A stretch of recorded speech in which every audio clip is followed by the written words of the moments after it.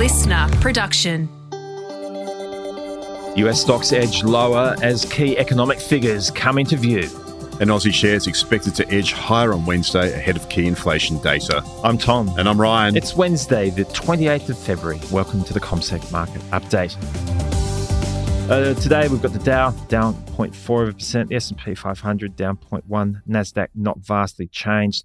Not much movement as far as government bonds are concerned, although interest rates in the US are at 3-month highs. What do you make of it? Well, I think what we've seen with the US share market is a switch in attention from the AI frenzy to economic data and the pathway for the US Federal Reserve in terms of interest rates going forward. So a big focus on the economic data. And last night we saw durable goods orders fall by 6.1% in January.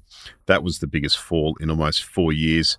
And this then adds to some softer numbers that we've seen more recently: retail spending, housing starts, and manufacturing production, which depicts an economy that's lost some momentum at the beginning of the year, although it could be somewhat weather affected. A great way for curing sleeplessness, of course, is digging into the detail when it comes to some of these economic figures. Durable goods are a favourite of mine because of the spread of figures or outcomes that it takes in. So you could be talking about the number of fridges that were delivered or how many aircraft carriers were ordered by the US Department of Defense. So when you unpick these numbers, they didn't look as bad. Like you take the big items out, it sort of hung in there reasonably well. But with that biggest contraction since April of 2020, you'd be paying attention to the numbers coming down the pipe, I suppose. And it feeds into business investment and capital spending by businesses. So businesses are likely to withhold spending and not invest if they worry about the future economic outcomes,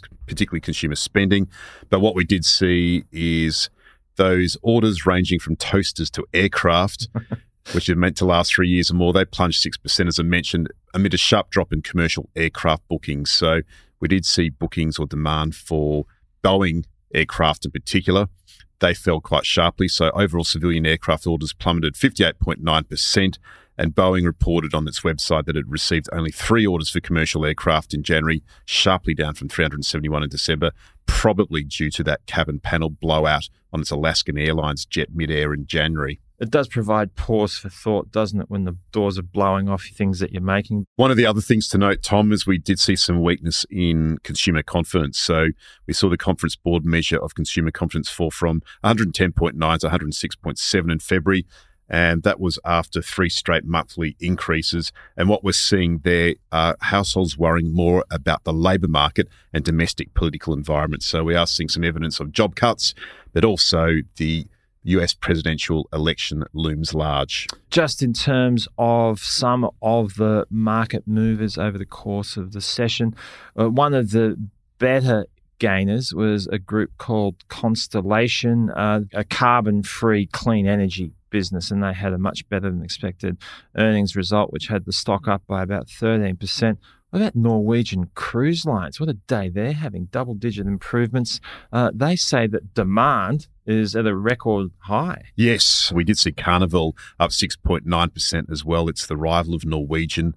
One of the other things that stood out overnight for me was the share price of some of the all super majors. So Chevron and Hess fell between 1.9% and 3.2%, drags on the Dow Jones and also the S&P 500 after ExxonMobil said it's considering a move that could break up the company's $53 billion merger and increase its share of Guyana's giant offshore oil reserves. Yeah, you've kind of got oil closing in on that $80 mark. So the range that we've seen for some time now is like 60 to 80. Nothing to talk about necessarily now, but if it breaks through 80, that's a different story. Which is a possibility. We have seen the US oil NYMEX price up 1.6% to $78.82 a barrel overnight as producer group OPEC Plus considers extending voluntary oil output cuts into the second quarter to provide additional support. We've heard this all before, haven't we, Tom? Yeah, it's a familiar refrain. So the other thing in the commodity space as well is that iron ore prices have continued to retreat. So we've currently got them at their lowest levels in around 4 months. The headwinds coming out of China still remain in the headlines. Weaker home sales, they're down by about 34%. Compared to the same time last year in China. You've got inventories of iron ore nudging higher. steel mill margins contracting. Trifecta of negatives there for the steel-making ingredient. It is. Lower steel production in the near term is capping gains for iron ore futures. We saw them down 0.2% to $125.84 a tonne overnight. There's talk about a potential export tax on Indian low-grade iron ore as well.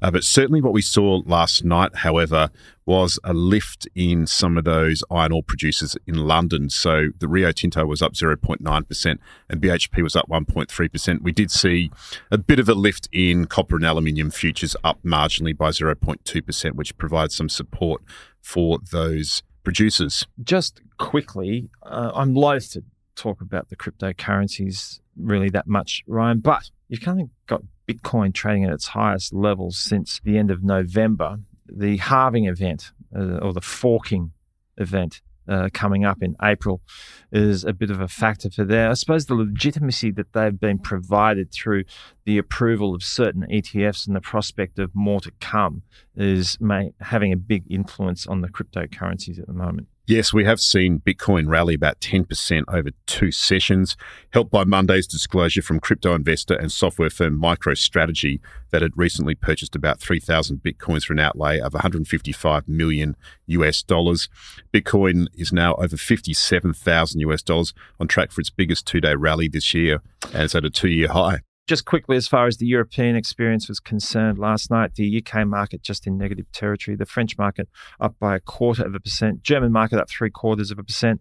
Stoxx 600, the broader measure of European stock performance, up by around 0.2%. So in the local picture today, Ryan, the cavalcade of organisations reporting will include Flight Centre, NextDC, the data center operator, that's very topical at the moment, and the mining services group, Worley's, will be reporting as well. Yes, so Flight Centre is expected to report results today with underlying EBITDA estimates of $186.3 million, an interim dividend per share estimate of 14 cents per share, revenue estimate of $1.29 billion. So look out for that. I'll be providing an update to our customers on that one. So I'll give you a proper review of what's gone on. But what's important today from an Australian perspective is the monthly consumer price index is issued for the month of January. You're about these figures, aren't you? You don't love them. I don't love them. Only 60% of the CPI will be updated with little new information on services. We know that the services part of the economy is where the stickiness when consumer prices are located. Are you slightly inconvenienced by the fact that they've changed to these monthly updates as well? Well, it tends to water things down a little bit, doesn't it? It has added a little bit of noise, that's for sure. So elevated housing inflation is expected to be offset by goods discounting, lower fuel and a decline in international travel prices.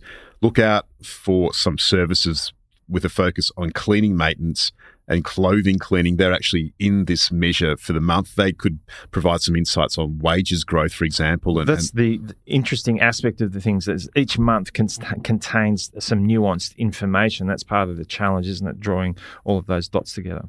It is. So for the month, we could see the consumer price index down 0.2 to 0.3%. For the annualised number, it could lift, however, due to the base effect from 3.4 to either 3.5 or 3.6%. Markets need to be careful not to overreact to these numbers today because, as I mentioned, it's mainly a goods measure. We know goods prices are going down, but also at the same time, it excludes education costs, which we all know rose sharply in January. The Aussie dollar currently trading around 65.5 US cents. And of course, today's inflation numbers have got the potential to get the Aussie dollar rocking and rolling. Ryan, thanks for hanging out this morning. See you again tomorrow.